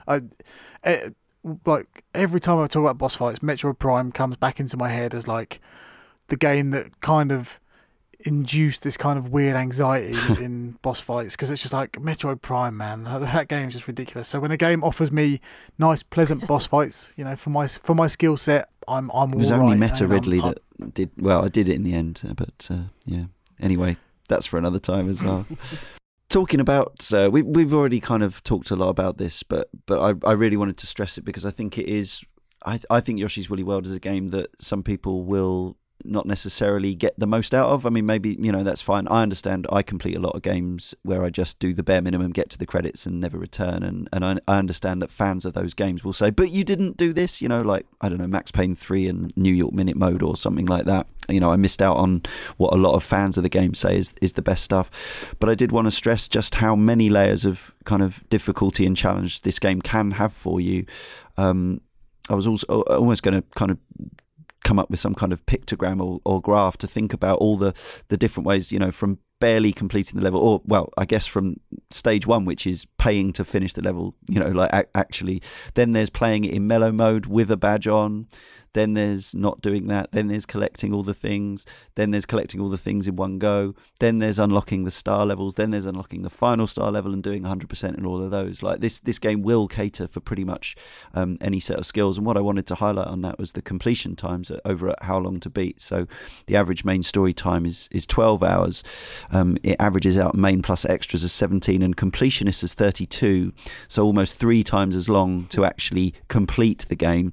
But in fact, I think closer to reality for most people is the longest registered time for 100%, which is 65 hours. And I think, having now sampled some of the star levels, and I'm talking about getting 100%ing all of those levels in one go, so not doing the coming back out and going back in thing and getting a new couple of bits each time, but actually getting the proper flower mark drawn on your level map if you've done it completely, purely and honestly. I think, you would definitely be looking at least 65 hours if you could do it at all, kind of thing, because it's really hard. And that final star level, is a proper, it's a proper epic challenge of significant proportions. So I think it's worth saying, because I think it would be very easy to dismiss a game like Yoshi's Woolly World as a simple kiddie platformer, that you breeze through. And indeed, there is that option too. But actually, if you do want more, and like me, you enjoy the aesthetic and the level design, then yeah, there's way more to be done and way more fun to be had. And it's another reason that obviously Good Feel are working on a Switch game, which I completely understand why they're not just re-releasing every Wii U game that didn't sell enough copies on the Switch, because it would make the Switch look a bit like tawdry, wouldn't it? It would this is just a repository for all the games that we made and crafted and none of you idiots played because you wouldn't buy a Wii U. They are doing Tropical Freeze, and maybe these will come out in dribs and drabs, but I can understand why they're making a new Yoshi game rather than Poochie and Yoshi's Woolly World HD DX or something like that. I would buy it. I'd buy it again and play it again portably and in higher definition, but I understand why they don't want to do that. But actually I do think it's a shame, because I feel like this isn't an underappreciated game in the sense that more people could have been exposed to it. A bit of a summary, that really. I've gone a bit early there, but we'll come back to that. Suits from the forum says, I picked this up a few months after launch and quickly got through the first few worlds until I lost gusto. I can't remember exactly what it was, but I stopped playing it for some reason, then came back to it about a year later, and that's when I really clicked with it. I finished the story and began to go back to the world and mopping up all of the extras, as you generally do. I will also admit to using the bonus stamps. Some of the later levels, and especially the bonus stages where the screen is on auto-scroll, are tricky enough to get through anyway, let alone guessing where some of the hidden items are. At this point, I also switched to the hasty control scheme, and one that I tried to encourage new players to use from the start, but also soon realised that it may be too much for someone new to the game, and gave me an understanding of why it would be such a clear option in the menu. It also made me spend a moment thinking about the attention that the game must have had once it was completed, regards the badges system and the speedier control system, something that made me appreciate it more, I think. I enjoyed the gameplay of this. It has a level of platforming, exploration and fulfillment that I personally find it hard to discover or get into nowadays. I also felt that the draw of unlocking Yoshis to then play as a perfect reward for spending a lot longer on a level to search for the yarn balls. In that regard, it felt more satisfying than, say, collecting all the Yoshi coins in Super Mario Advance 2. It felt more purposeful, and I suppose if you're going for a true completion, redemption in rescuing all the Yoshis. Some of those Yoshi designs looked incredible too, the Wii U one in particular. To a point, I'd say that the majority of the challenge and fun I had with this game came in the hidden, unlockable levels, once you start to mop up the items. Driven on by the joy of unlocking the Yoshis that you're rewarded with when you find the yarn balls on each level, it became a bit of a quiz between my wife and I about guessing what Yoshi you'd get once you'd accomplished it. More often than not, it would take me half an hour to find all the yarns on the later levels, which would set up for a quick Yoshi run. Like I mentioned earlier, it became a bit of a ritual playing Yoshi's Woolly World for half an hour or so of an evening. I genuinely think that this is a very well-made, thought-out game, and that opinion on it will differ from person to person. This started out as a pretty, palate-cleansing game that soon turned into a quick hour game, that turned into a hard platformer collectathon, that turned into a game that I very much enjoyed. I try not to big this up to too many people, or even recommend it, for fear of people feeling let down by it. However, if I hear someone is thinking about playing it, or about to play it, I love talking to them, as I enjoyed it so much. Lovely. Yeah, we've kind of mentioned these next points that I had highlighted: the score chasing, the bonus stage, the S levels, collecting all of the Yoshis. I think there are over 60, including in the Japanese version, there's a Famicom Yoshi, which is exclusive, I believe. And there's also, I think, for getting every wool in the game, there's like a shiny platinum Yoshi. Yes, and you can, if you've got a yarn Yoshi, you can save alternate designs onto the memory of the amiibo. I don't understand. Anyone? We'll never understand amiibo. I'm not even sure that I actually... well, no, that's not true. I believe I did load my pink yarn Yoshi in. Yeah. But I didn't do anything else with him. So I don't know if there's anything else that you can do with him, how that works. So. There's pages and pages of Yoshis, 60-odd Yoshis. I'm sure you can... I think the idea is that you save your alternate designs on your thing, and maybe go around a friend's house and bop it onto their gamepad and then play co-op with your newly unlocked skin, maybe. That's my hypothesis. That would make sense.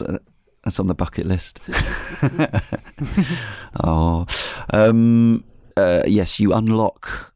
I found the other day when you finished the baby Bowser boss, who grows into a big baby Bowser boss, or Bowser Jr., I should say.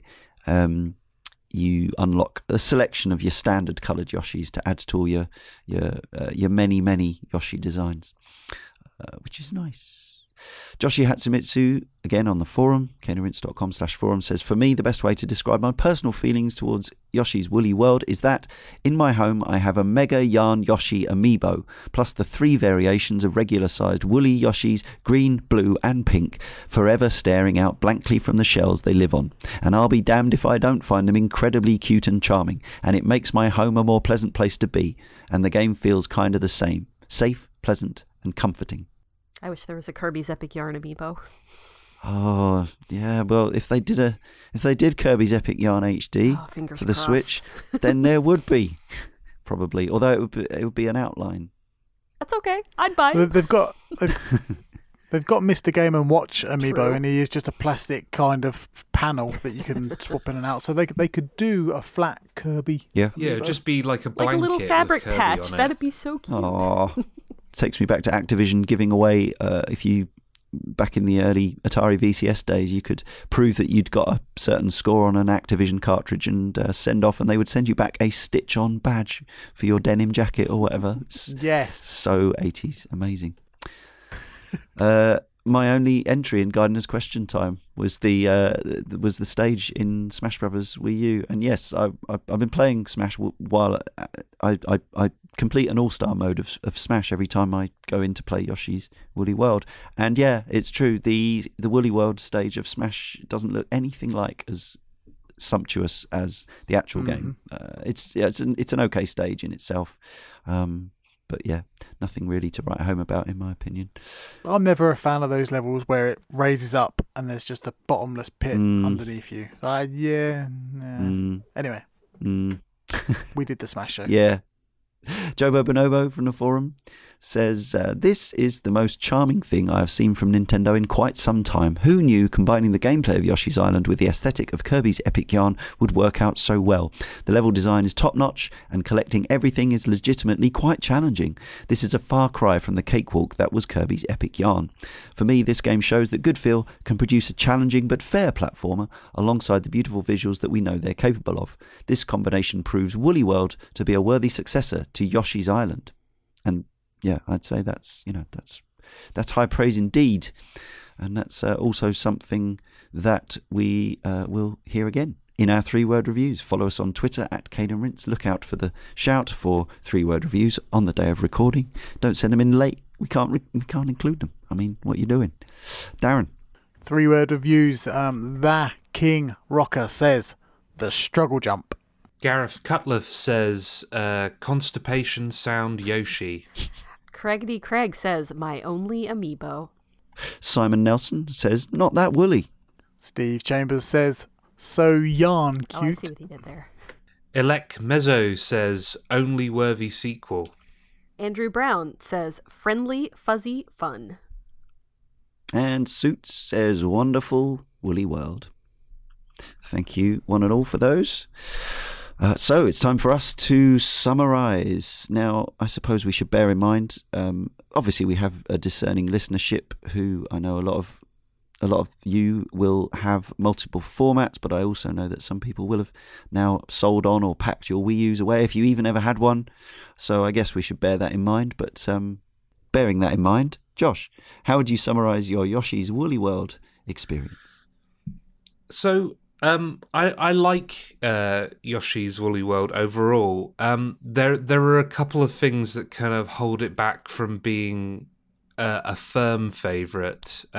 Just the aesthetic comparison again. I just think they nailed it with Epic Yarn, and I feel like this is a little bit, only a little bit of a step down from Epic Yarn. And also in terms of gameplay and level design, for me this isn't as great as Super Mario World to Yoshi's Island. I think that game is, that's a masterpiece level of platforming. But with all that said, I still think there's a lot to love here.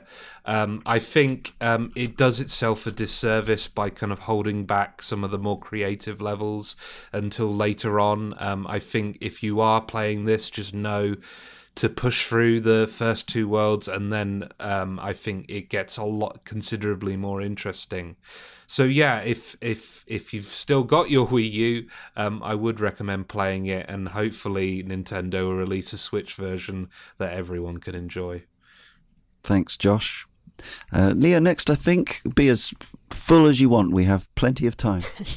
So I agree with a lot of what Josh was saying, that I think that it is kind of a little bit of kind of a step down from Kirby's Epic Yarn, but only because I loved Kirby's Epic Yarn so much.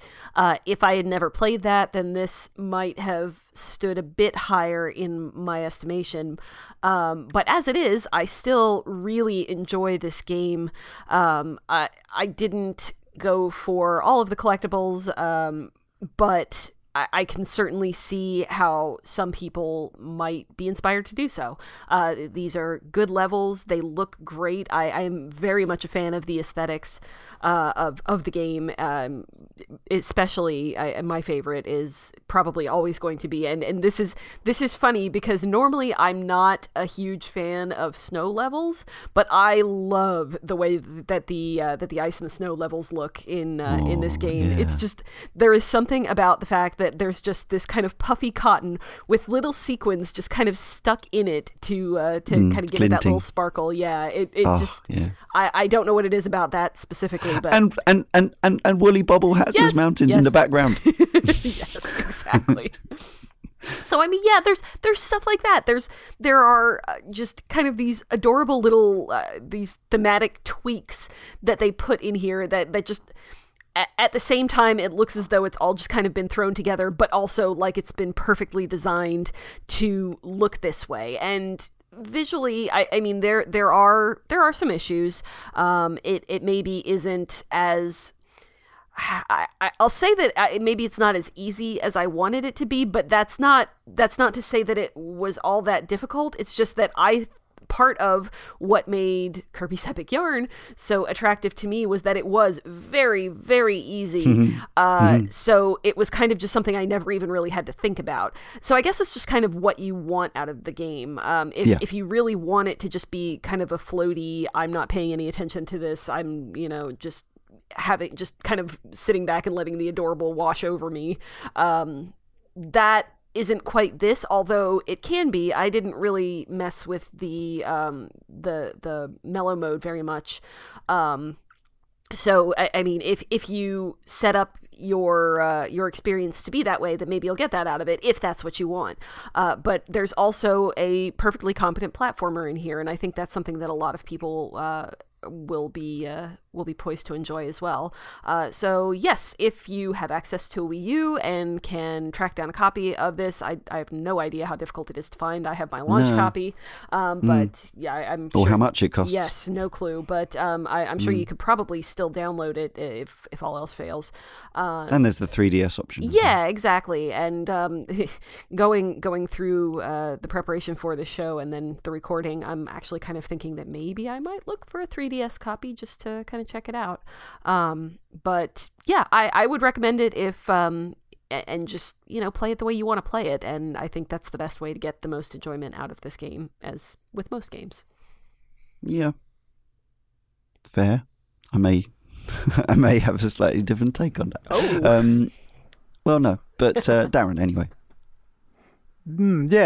So my previous history with the series of Yoshi kind of, it's kind of up and down personally. Like, I really enjoy some Yoshi games. I really don't enjoy others for different reasons. The N64 game being, kind of a standout for me that I don't really like it at all.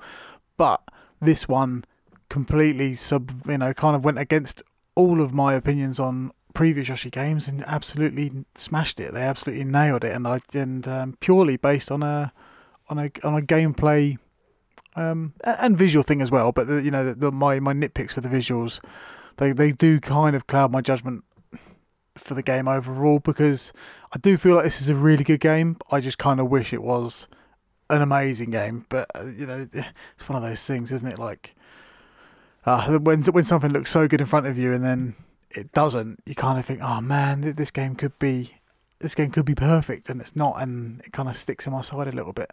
But, you know, the Wii U had so many great games that weren't played by people, like Captain Toad's Treasure Tracker and Kirby and the Rainbow Curse, that one.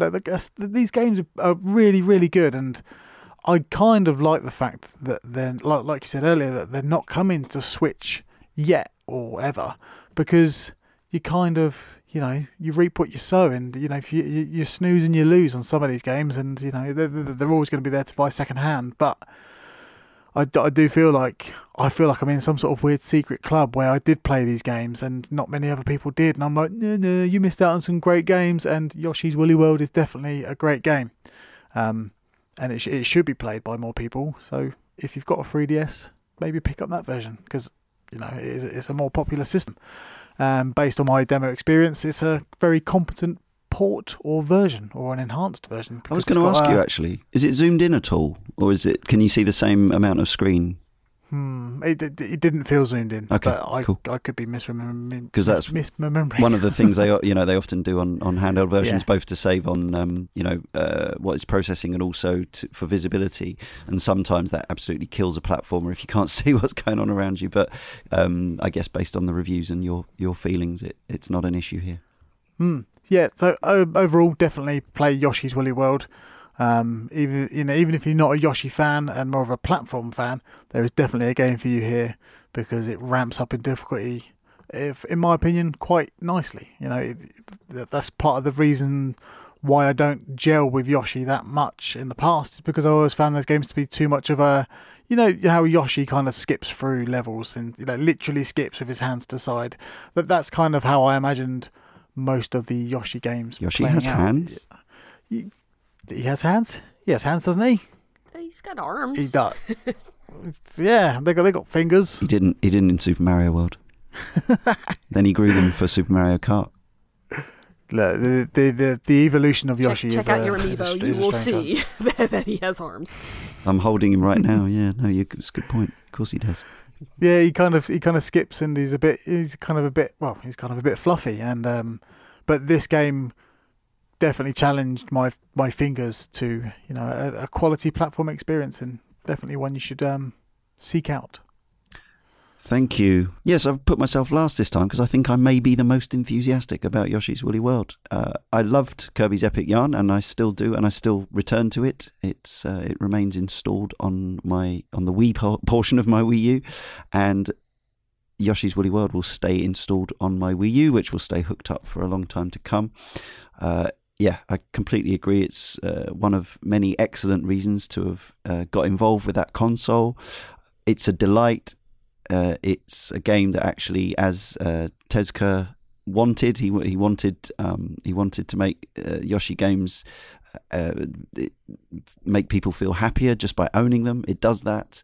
It gives me a little, just a nice little glow to think if I ever boot up that console, I can put that on and just, even if it's just to dabble and not try to, do anything in particularly challenging, just to be in a game and an environment and such a gorgeous looking crafted world like that is it helps me through life, that kind of thing. And it just so happens that while I agree maybe it's not Yoshi's Woolly World doesn't quite ascend the heights of NCL's god tier platformers like maybe the original Yoshi's Woolly World, there's no reason really. Darren's obviously saying that he doesn't he has some negative connotations with Yoshi games, but there's no reason to think that this would have any like previous Yoshi games by Artoon or the team who did Yoshi's Story would have any bearing on this game. This is by Goodfeel, set up by a former Konami developer, and who have worked on properties for Nintendo with some success in recent years. So yeah, don't judge it by the standards of other Yoshi games necessarily. Think of it as another platformer that Nintendo were proud and justified in putting their badge on. And I agree with the couple of reviews that describe this as a worthy successor to the 1995 game. As I say, while maybe it doesn't quite ascend those heights in some ways, it doesn't fall too far short from my point of view. So absolutely strong recommendation. I would personally recommend playing it on the Wii U and on a high def screen, because I think it looks so fantastic, even with those slightly substandard textures that pop up from time to time. I think it's an amazing looking game, and a total joy. So with that, it remains for me, Leon, to thank Darren, Josh and Leah, as well as all of our correspondents, our editor Jay, and to all of you for listening. If you've enjoyed this podcast and our others, please do subscribe and rate and review. Tell your friends, wherever else you get your podcast from. Do whatever that platform allows you to do in terms of being nice about us, if you want.